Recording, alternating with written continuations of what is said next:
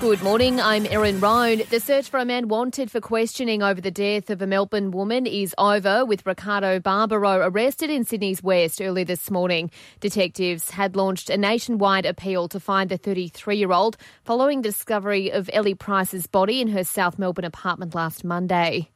The World Health Organisation is urging the global community to remain vigilant to avoid a second wave of the coronavirus pandemic. There's now almost 4.4 million cases globally, with the WHO warning we may never eradicate the virus.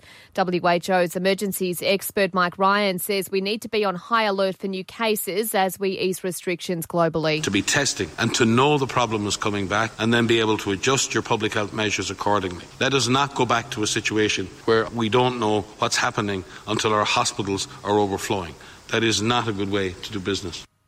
And that overseas holiday could be 3 years away, with new forecasting finding air travel won't return to normal until 2023. According to the International Air Transport Association, it's going to take much longer for the world's airlines to recover than first thought.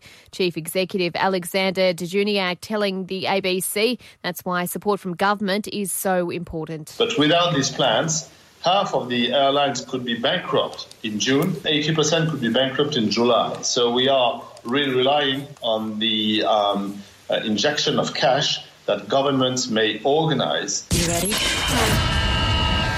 In sport, Broncos coach Anthony Seibold hopes Matt Lodge recovers in time for the season resuming on May 28. The prop managed to avoid surgery for a partial ACL tear suffered back in February. Seibold says Lodge's playing time will be managed when he does return, though. He'll be there or thereabouts, mate. But, if he does play, we'll bring him back from the bench in the first instance and get him back into swing of things. Considering he didn't play in the trial games either, we'll make sure that we sort of integrate him back into our group. And in the F1, Daniel Ricciardo will reportedly make a move to McLaren.